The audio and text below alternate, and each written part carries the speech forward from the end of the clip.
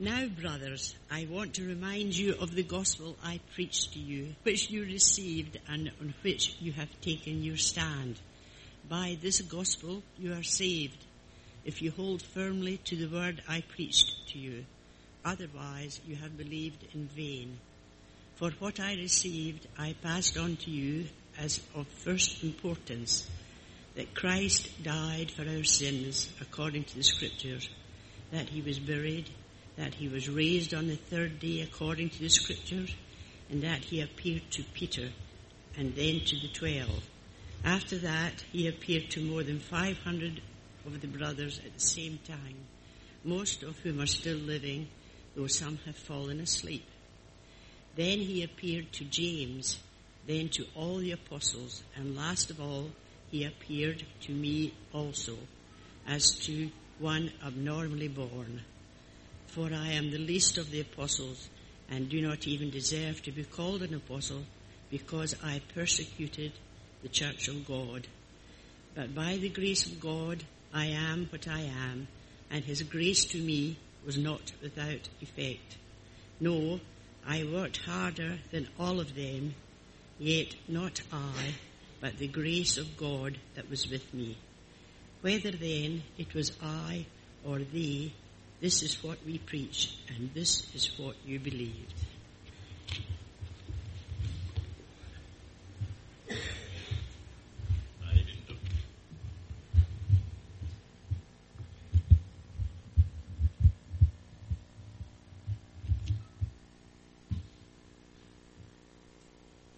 So we kick off this week in our first talk, I suppose, specifically related to our theme for this year, being saturating our life and our community with Jesus. And as you've heard, and as we've been singing, we're talking about how Jesus is better. Many of you know that I grew up in Tasmania, in a town called Launceston, in a family, mum and dad and a sister. When I was growing up, I spent a lot of my time playing sport. That was pretty much just about everything that I did. Apart from that, I can't remember that I did much at all. I loved my sport, loved playing sport. It was everything that I enjoyed doing. But as I was growing up, not only was I playing sport, enjoying my family, I suppose, I had a really good, close family. I spent a whole lot of my time, as I was growing up, wanting to be affirmed by other people. I wanted people to like me. I wanted people to say that I was good. So I was a good boy. Most of the time at school I was good. I did the things that the teachers asked me to do. Most of the time when I was going through high school, I did the things that people wanted me to do because I wanted people to like me. I was a good boy. At the church that I was going to back then, it was an Anglican church, which was a particularly high church. I was a good altar boy. I used to stand up the side with my white cassock on, and I'd give the wine and the bread to the minister, who would finish off the whole lot of it at the end. I hope he never drove home. But I was a good boy because I wanted people to like me. I wanted people to affirm me because that is what I believed was what was going to save me. That was what was going to satisfy me. Even when I played sport, I wanted to be good at sport so that people would say that I was good at sport. So I played sport, and I played sport well. I may not always have been a good sport on the sporting field, but I did it because I wanted people to like me. I wanted to be affirmed by people. I wanted people to say that I was nice. My saviour in life was to be affirmed by other people, for people to like me. Now that's dangerous because not everyone liked me. Not everyone likes me now. Being affirmed by people is nice, but being that my salvation, then I was in trouble because I did get in trouble because I didn't do things that everyone liked. And even if I tried to do things that I liked, sometimes I did stupid things so that people would like me. What I thought was going to save me, what I thought was going to be the best for my life, what I thought was the best thing, I thought was being affirmed by people. But that's not the go, is it? There is someone better than all of that. Someone who loves me for who I am. Someone who I don't have to impress because he's already impressive. Someone who loves me so much that he would even go to the cross for me. Someone who loves me so much that he won't even leave me as I am, but he will move me and transform me and bring me into the person that I was created to be. Jesus is that person. He is far better than any saviour that anyone can have. I wonder if you've fallen into that trap too, of going after something else to be your salvation.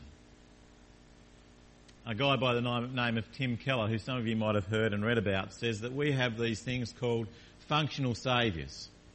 They're things that we do because we think they're going to be the thing to satisfy us, to save us, to give us that meaning, purpose and reason in life. And they're all around us. And even when we trust and believe in Jesus, these saviours can slip in to be affirmed by other people, can still slip into my life. To be having a career that is well known and I'm seen as being a great business person or a great whatever. Being a great at sport, being the best at something, being affirmed in that. Career, job, partner. If I just marry the right person, or if I just have that girlfriend, or if I just have, then I'm going to be all good, saved. Now, I don't know what it is for you. There's lots of functional saviours out there. There's lots of things that want to come into our lives and want to take over, and if we think we give it all to it, that it's going to save us. But in the end, none of them do they? Because only Jesus saves. Jesus is better than any saviour. And we're going to be thinking about that this morning. We're going to be thinking about what that means for you and I. We're going to be thinking about what that has for us as we live now, how we live knowing that. We're going to be thinking about that. And when we go off this week into our groups, we're going to be exploring that even more to see what that means. Not only is Jesus better, not only is Jesus the saviour, but Jesus wants us to be living that out in our lives. That changes how we live. So that's why we've been reading 1 Corinthians 15 this morning, because Paul in 1 Corinthians 15 says that this is of first importance. The most important thing that you can have. This is the centre. If you don't have that, everything else crumbles around it. So open your Bibles up and have a look at 1 Corinthians 15. We're going to be concentrating on mainly verses 3 and 4 because that's where it all comes together. But if you're in 1 Corinthians, if you've ever read 1 Corinthians, you'll know that it's a book written by a guy called Paul. Good name. I don't know why Ben went to Ben rather than staying with Paul. But it's written by a guy called Paul. And he's writing this to a church, a group of believers who've come together, who've kicked off really well, who've started off loving Jesus and doing all those good things. They've been doing great things together, but suddenly they've gone whoosh off into a really skewy direction, and Paul's wanting to bring them back. So if you work through the first part of 1 Corinthians, you see that Paul's wanting to say it's not about him, it's not about anyone else, it's about Jesus. And then in the middle part of 1 Corinthians, he goes on, he talks about all the areas and the directions that they've gone skewy. And he talks about how they've gone off skewy in their sexual practices, how they've gone skewy in their Lord's Supper practices, how they've gone skewy in their understanding of tongues and gifts and how it works together and how the body works together. And then in chapter 15, he gets to the end, chapter 14, he talks about we need to bring it all together. And in chapter 15, he says, this is the core. This is the centre. This is where it's at. So have a look there in verses 1 through to 3 and 4 there. Paul says that it is by the gospel you are saved. If you hold firm to this, nothing else saves you guys. Community won't save you, family won't save you, career won't save you, sex won't save you, the way that you operate around in the church won't save you. Only the gospel saves you. And what is the gospel? What is of first importance? What is the key to all of this? Look there in verse 3. What I received, I passed on to you as first importance. This is where it's at. This is what we've got to have completely sorted in our understanding and in our hearts, because if we don't have this completely sorted, if we don't understand this, nothing else will happen the way that God wants it to. Nothing else will operate. You will be skewy. You will be looking for functional saviours. You'll be heading in directions that will take you off in tangents. This is of first importance. And he summarises it in a sentence, doesn't he? He's got 4 that's that he puts together there. And the first one is that Christ died for our sins, according to the Scriptures. It's very simple, isn't it, in one sense? It's like Christ died for our sins. Jesus died for our sins. So simple, but yet so deep, because it delves into the core of who we are. It delves into our greatest problem. If I was to ask you, what is the world's biggest problem today? What would you say? Don't give me you can give me the answer that I'm looking for, but what would you think the world says is our biggest problem today? Global warming, refugees, population, greed. Yeah. All those things. Some big things out there, aren't there? There are some big issues in our world today. But are they our greatest need? What's the greatest need of our community? Transport, jobs, the bringing together of family, making sure their education system's right, making sure that we have all those things sorted. What's our greatest need of you and me? Well, Paul says, Jesus says, our greatest need of first importance is that our sin is dealt with.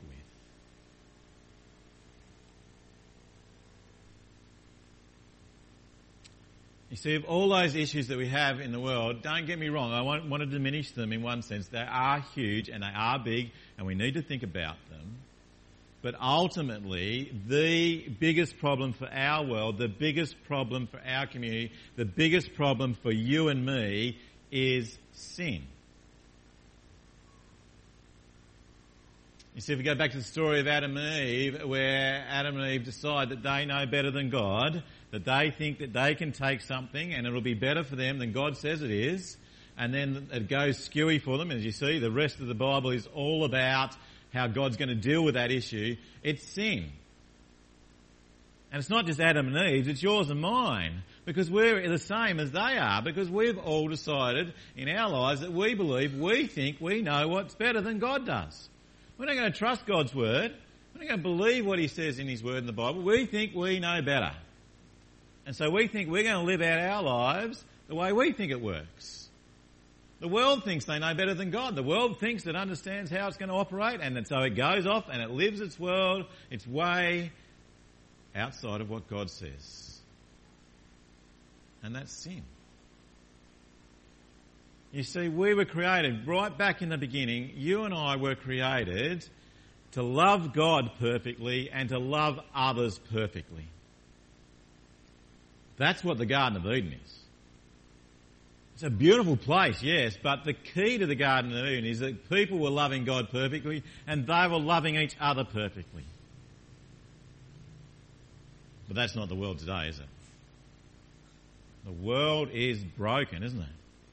Our world is broken. Our community is broken. We are broken. Our relationships are broken. But most importantly and most devastatingly is that our relationship with God is broken because of sin. You see, sin impacts a whole lot of things, but most at the core of it, at the very base of it, is that sin is an offence to God.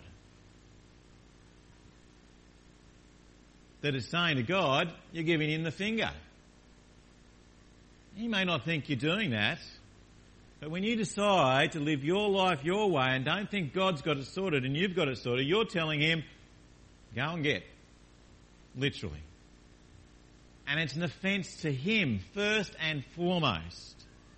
Yes, it impacts us, but it's ultimately and firstly offence to him. And so what does God do about it? God doesn't leave it like that though, does he? Because God loves us so much that he wants that brokenness, his heart broken, to be restored. And so he sends Jesus. And so Paul says of first importance that Christ died for our sin. Of first importance.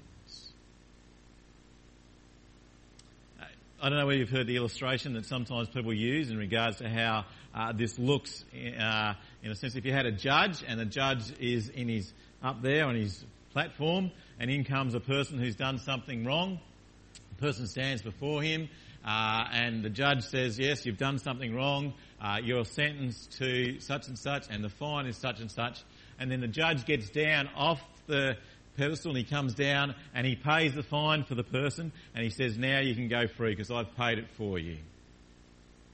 Well, it's even more devastating that and even more grand than that. Because you see, the person who's in the stall, who's at the front, hasn't just done something wrong out there in society. The person in the stall has done something wrong to the judge. Who's gone against the judge, like he's taken one of the judge's life or deserted or robbed from him. But then the judge comes down then and says, I'll take the punishment for you. And I'm going to tear up all the others that you've done before as well and give you a completely clean slate because I'm going to take the punishment for you. It's going to be laid on me. That's the picture here. Jesus comes into our broken world, and because of the offence against his Father, the offence against him, because of our sin against them, he comes in and he takes the punishment. He goes to the cross for us. Christ died for our sin, for your sin, for my sin, for our offence against him. It's an interesting thought, isn't it? I don't know whether you've thought about that before. When you do something wrong now, when you disobey God now, and you see the consequences in what happens around you, do you remember that first and foremost is an offence against God, the creator of everything?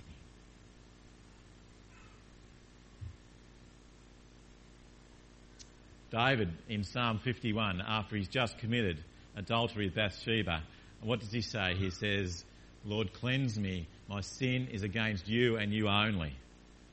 Well, he's got it slightly wrong, hasn't he? Because he has sinned against Bathsheba and he has sinned against Uriah and he has sinned against a whole lot of things. But first and foremost, he sinned against God. But God, in his phenomenal love, dies for us at the cross, where your blood ran red, my sin white. Or cleansed white, I can't remember the exact wording. But he's taken it out for us, hasn't he? He's done that for us, for you and me. At the cross, Jesus has dealt with our biggest problem. With the world's biggest problem, with our community's biggest problem, with your biggest problem, with my biggest problem. He's dealt with our sin. That's phenomenal, isn't it? He saved us. You know, the really good news about that is too that we don't have to save ourselves. We don't have to go around and try and doing it. We don't have to go and try and be good. We don't have to try and be nice. We don't have to try and be religious. We don't have to try and go around and help people across the street. We don't have to try and curb things in that sense. We don't have to do that because Jesus has done it. We cannot do that. We cannot save ourselves. Religion will not save you. Family will not save you. Anything else will not save you. Trying to be good will not save you. Only Jesus does it. That is so freeing. But so phenomenally amazing, isn't it? He would do that for us. How thankful can we be that Jesus is so much better, isn't he? So much better. And the other good thing about it is we don't have to save anyone else. Do we? I don't have to save you. Your salvation is not in my hands, guys. I have a responsibility to teach the Bible well to you. I have the responsibility to live out what God wants me to do. But you're not my responsibility for salvation, guys. No one is. That's God's, that's Jesus, that's His. It's His, He's done it. He's done it. I don't have to save you. You don't have to save anyone else. So you don't have to control anyone to make them be saved, do you? You don't have to contrive a way to try and save somebody in a sense. You don't have to try and control them and work them and bring them into... We don't have to do that. We just have to love them, don't we? And in loving them, we bring them to Jesus. We tell them about Jesus. We show them what Jesus is like. But we don't have to save them. Because we're not the saviours. If you read Jeff Vanderstelt's book and you get through Saturate, you'll see that that was one of the things that was just driving him crazy. Because it drove him to basically exhaustion, because he thought he just had to do everything to try and save everyone. Well, not too many of us are probably driven to exhaustion that way. But it's a great freeing sense, isn't it? Jesus is better. Jesus has saved us. He's dealt with our biggest problem, and He will be the one who deals with everyone else's biggest problem. Our role is to love them so that they get to see Him and understand that and hear about Him so that they can take that for themselves. How good is Jesus? He is better. So much better. And not only Jesus deal with our biggest problem, but Jesus empowers us to live the life He wants us to now. He empowers us because He's not dead anymore. Do you see that in the passage? That He was buried. Now, that's a good point, because if He wasn't buried, then we're not 100% sure He was dead. But He was buried, and then He rose again after 3 days. He's alive now. He's not just alive back then, He's still alive now. And Him being alive now means that He wants us to be part of that too, that He wants to live within us by His Spirit to enable us to live as well. So that Christ lives in us, so that we can live out the life that He wants us to live. So that we can be changed, so we can be transformed, so that He can take us and mould us into the people that we were created to be. He empowers us to do that because He is still alive today. Don't think that the resurrection just happened back there in one sense. That's a great thing. We need to know that because that's a confirmation He's dealt with sin. But He's alive today as well. And He wants us to live for Him now, and He empowers us to do that. He's not only saved us from our greatest need, but He actually saves us now. He makes us into His people now. Empowers us now. Jesus is better. Now, I've been wanting to play this clip for a long time because I love this song. And it sort of fits. No, it does fit. Because, you know, when we realise what Jesus has done for us, when we realise that He has paid the price for sin, when we realise that we now, when we put our trust in Him, He comes to live with us by His Spirit, and He empowers us because He's alive now. He empowers us to live now. And He wants us to live that life now, that we are new beings. The Bible says that we are new creations. The old is gone, the new has come. We are now to live for Jesus. And this song called Shake, I think helps us to think about that and be excited about it as well.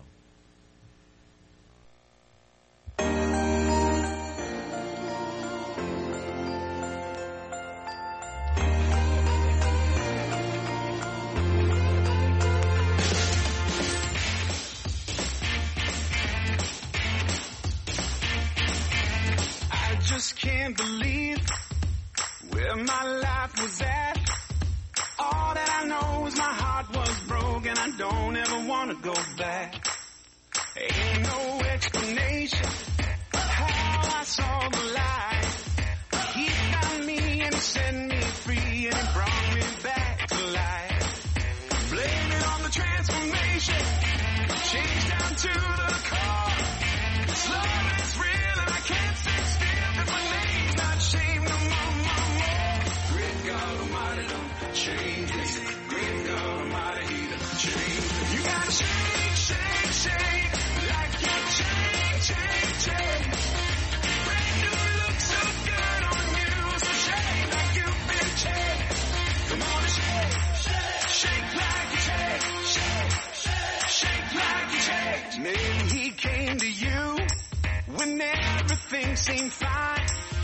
Or maybe your world was upside down and it's right between the eye. No matter when it happened, 7 or 95, move your feet 'cause you are free and never been more alive. You gotta shake, shake, shake, like your chain. Brand new looks so good on you, so shake like you've been changed. Come on, shake, shake, shake, like your chain. Brand new looks so good on you, so shake like you've been changed. Come on, shake, shake, shake like you shake, shake like you shake, shake. Great God Almighty, change me. Great God Almighty, He done change me. Great God Almighty, change me. Great God Almighty, He done change me. Never when it happened, 7 or 95, change me. Move your feet 'cause you are free and never more. You've got to shake, shake, shake, like your chain. You are free, you look so good on you, so shake like you've been changed. Come on, shake, shake, shake, like your chain. Brand new look so good on you, so shake like you've been changed. Come on, shake, shake, shake like you shake, shake like you shake, shake. Great God Almighty done change me. Great God Almighty, He done change me. I love the excitement. I love that he talks about life, new life. You've been set free, you now have life. Before we were heading to death, but now we're heading to life when we put our trust and belief in Jesus because He is the better Saviour. And He empowers us by His Spirit to live that life out. Whether you want to shake like you changed, I'm not sure, but the idea, isn't it, that God has changed us. We are no longer this, we are now this. We are no longer against God, we're now for God. We're no longer heading for death, we're now heading for life eternally. All because of Jesus. He's the right Saviour, isn't He? Work's not going to do that for you. Career's not going to do that for you. A new wife or a new husband is not going to do that for you. Your family's not even going to do that for you. Jesus is better. He's absolutely better. Because not only has He taken over and dealt with our biggest problem, not only does He empower us to live now, but He's got our future securely in His hands as well. If you flip your Bibles across a little bit further, you'll see that in 1 Corinthians chapter 15 verse 20, Paul continues. This whole section is an argument that Paul's putting together that if Jesus rose, then we're going to rise. If Jesus is alive, then we're going to have life. And that resurrection is real not only for Jesus but for you and I as well. And he says here, doesn't he, in verse 20, he says, "But Christ has indeed been raised from the dead, the first fruits of those who've fallen asleep. Since death came through one man, the resurrection of the dead comes also through a man. For as in Adam all die, so in Christ all will be made alive." What he's saying here is that if Jesus rose from the dead, then it's confirmation that you and I will too. If Jesus rise, then He's not only got your past sorted, your now sorted, but He's got your future sorted as well.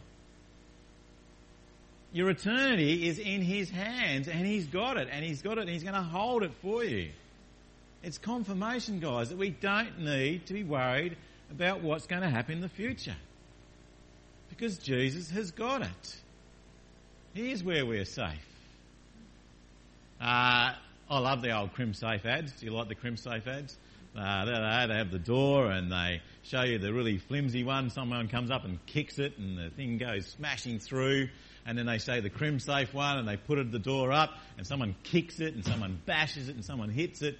You can't get through it because it's safe and secure. If it's not CrimSafe, it's not CrimSafe. They guarantee it, don't they, that you're safe when you've got CrimSafe around you.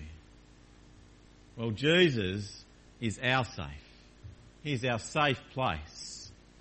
Our life is safe with Him because He's got it sorted. He's got your now sorted and He's got your future sorted. He's got your eternity in His hands. We don't have to fear that anymore. Because He's got us. We're safe in Him. We don't have to fear what's ahead of us. That's a big call, isn't it? How many of us worry about tomorrow? How many of us fear what's happening down the track? What's going to happen in a couple of weeks, a couple of months, a couple of years? What's going to happen for eternity for us? Well, when we truly understand that Jesus' death on the cross has paid the penalty for our sin, when we understand that His resurrection brings life to you and I now and for eternity, that His resurrection guarantees that He's got our future in His hand, every part of it, right up to the moment when we die and past that. He's got it all sorted. Then it drives out all fear, doesn't it? That's what the Bible says, doesn't it? Perfect love drives out all fear. What is that perfect love? It is the love of Jesus who goes to the cross for us, who rises again, who empowers us to live now, and who has got the future secure for us. We do not have to fear. Perfect love drives that out. We don't have to fear other people's affirmation. We don't have to fear that if our work crashes around us.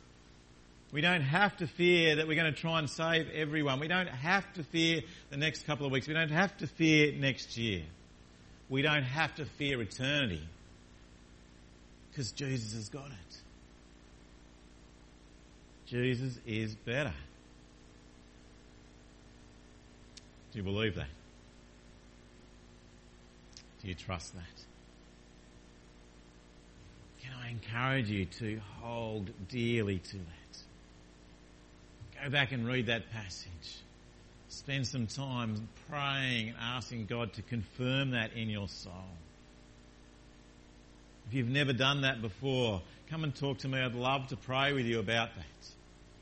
If you want to hand your life completely over to the better Saviour, who deals with your biggest problem, who empowers you to live the life you're supposed to live now, who has your future securely in His hands, that you are safe in Him, then please speak to me. I'd love to pray with you about that. Speak to one of the elders. Speak to someone you know who knows Jesus. And if you do know that, I pray that you'll pray that the Spirit will just drive that into your soul so deeply that it can't help but burst forth from you in how you live your life with the better Saviour, with the better Jesus. Let's pray. Heavenly Father, we, in the world around us, with the busyness that we're in, with lots of things happening about us, Lord, sometimes we forget of what is of first importance. What is the centre? What is the core? What truly is what life is about?